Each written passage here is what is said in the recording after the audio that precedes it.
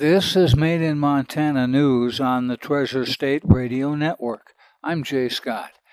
The Montana Department of Revenue said Tuesday it is mailing property classification and appraisal notices of residential, commercial, industrial, and agricultural land.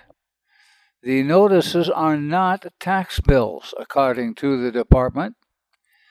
They include the department's determination of market or productivity value and the taxable value of property that will be used by the county treasurer to determine property tax information for the year 2023 and 2024. Brendan Beatty, director of the Montana Department of Revenue, says it's important for Montana property owners to review this information now.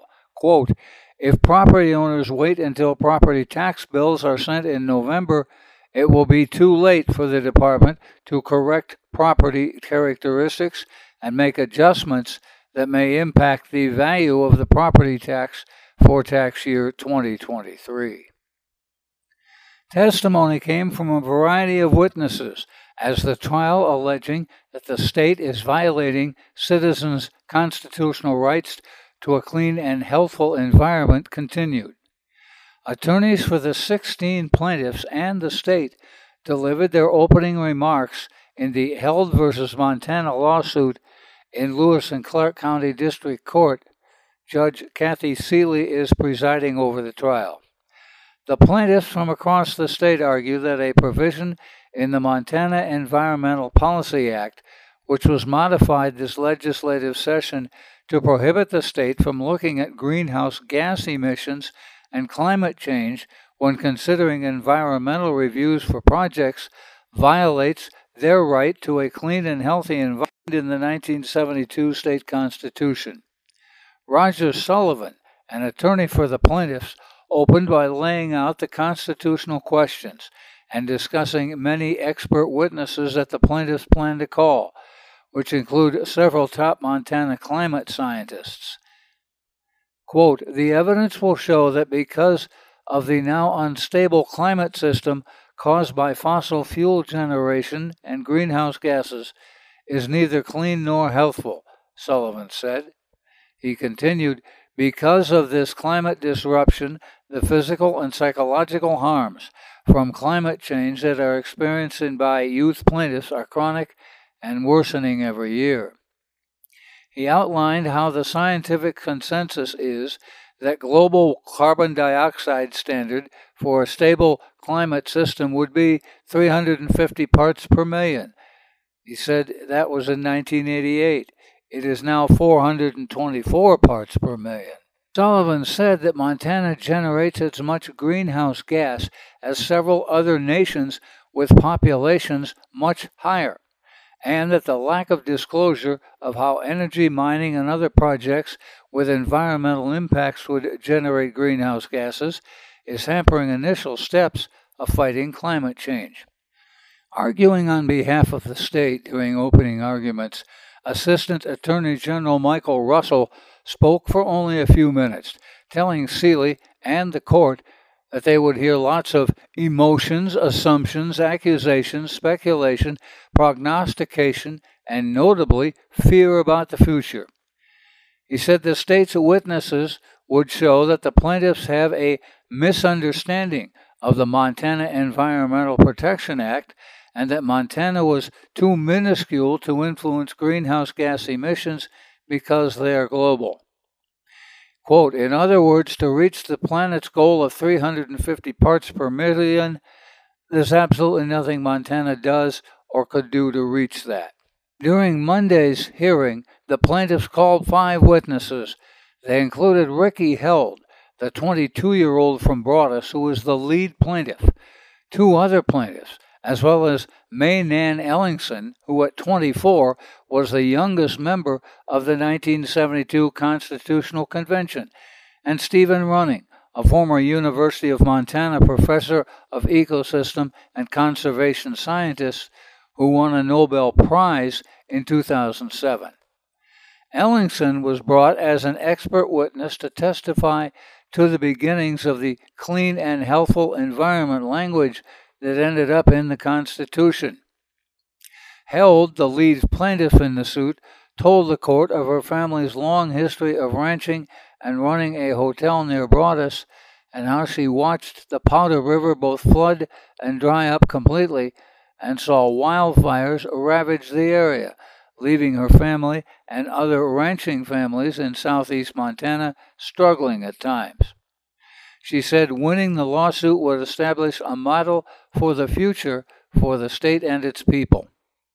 Catherine Grace Gibson Snyder, a 19-year-old from Missoula and a sixth-generation Montanan, told the court that how on numerous occasions, either playing high school soccer or hiking with her friends and family, wildfire smoke forced event cancellations and left her struggling to breathe because of the poor air quality. Gibson Snyder said she hopes to raise a family, but questions that, saying she knows that her children could grow up not knowing the same places or experiences that she got growing up. The plaintiff's most expert witness of the day was Stephen Running, the ecology and climate expert who worked at the University of Montana from the late 70s until 2017 and was one of the earliest scientists working on climate change. Much of his testimony surrounded the scientific work on climate change that he's done for decades, which leaned heavily on how climate science community has determined that climate change is human-caused and being exacerbated by the burning of fossil fuels, something about which he said there is no debate. Quote, I think our climate science clearly has established how our climate is now unstable because we've imbalanced critical parts of the climate system, he said. The state objected several times to his citing published climate research as hearsay. Judge Seeley overruled the objections. Montpurg, the nonpartisan political organization that's dedicated to civic engagement and registers students to vote, is out $50,000 at the University of Montana, despite significant support from students to renew the fee. Leaders of the organization, the Montana Public Interest Research Group, say political pressure from the Office of the Commissioner of Higher Education interfered with their ability to collect the fee. It's approved by students, but not by the state's Board of Regents. Montpurg operates at the Montana and Montana State University. This year, 82% of students voted yes to renewing the fee of $5 each semester, according with three other fees, according to ASUM, the Associated Students of the University of Montana. The resolution approving Montpurg notes it's optional and refundable. At its meeting last month, the Board of Regents took up the three other fees that students approved, fees for transportation, for the campus newspaper, the Montana Cayman, and for the Associated Students of the University of Montana. The fee for Montpurg never appeared on the Regents' agenda. It wasn't clear how, when, or who made the decision at UM to decline to put the fee in front of the Regents. A hunter killed a grizzly bear in self-defense in the Madison Range southeast of Ennis last week, according to Montana Fish, Wildlife, and Parks. The grizzly bear reportedly charged the hunter, who was hunting black bears in a remote parcel of private land, on June 5th.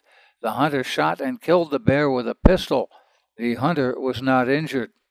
The hunter notified FWP the same day. The investigation is ongoing.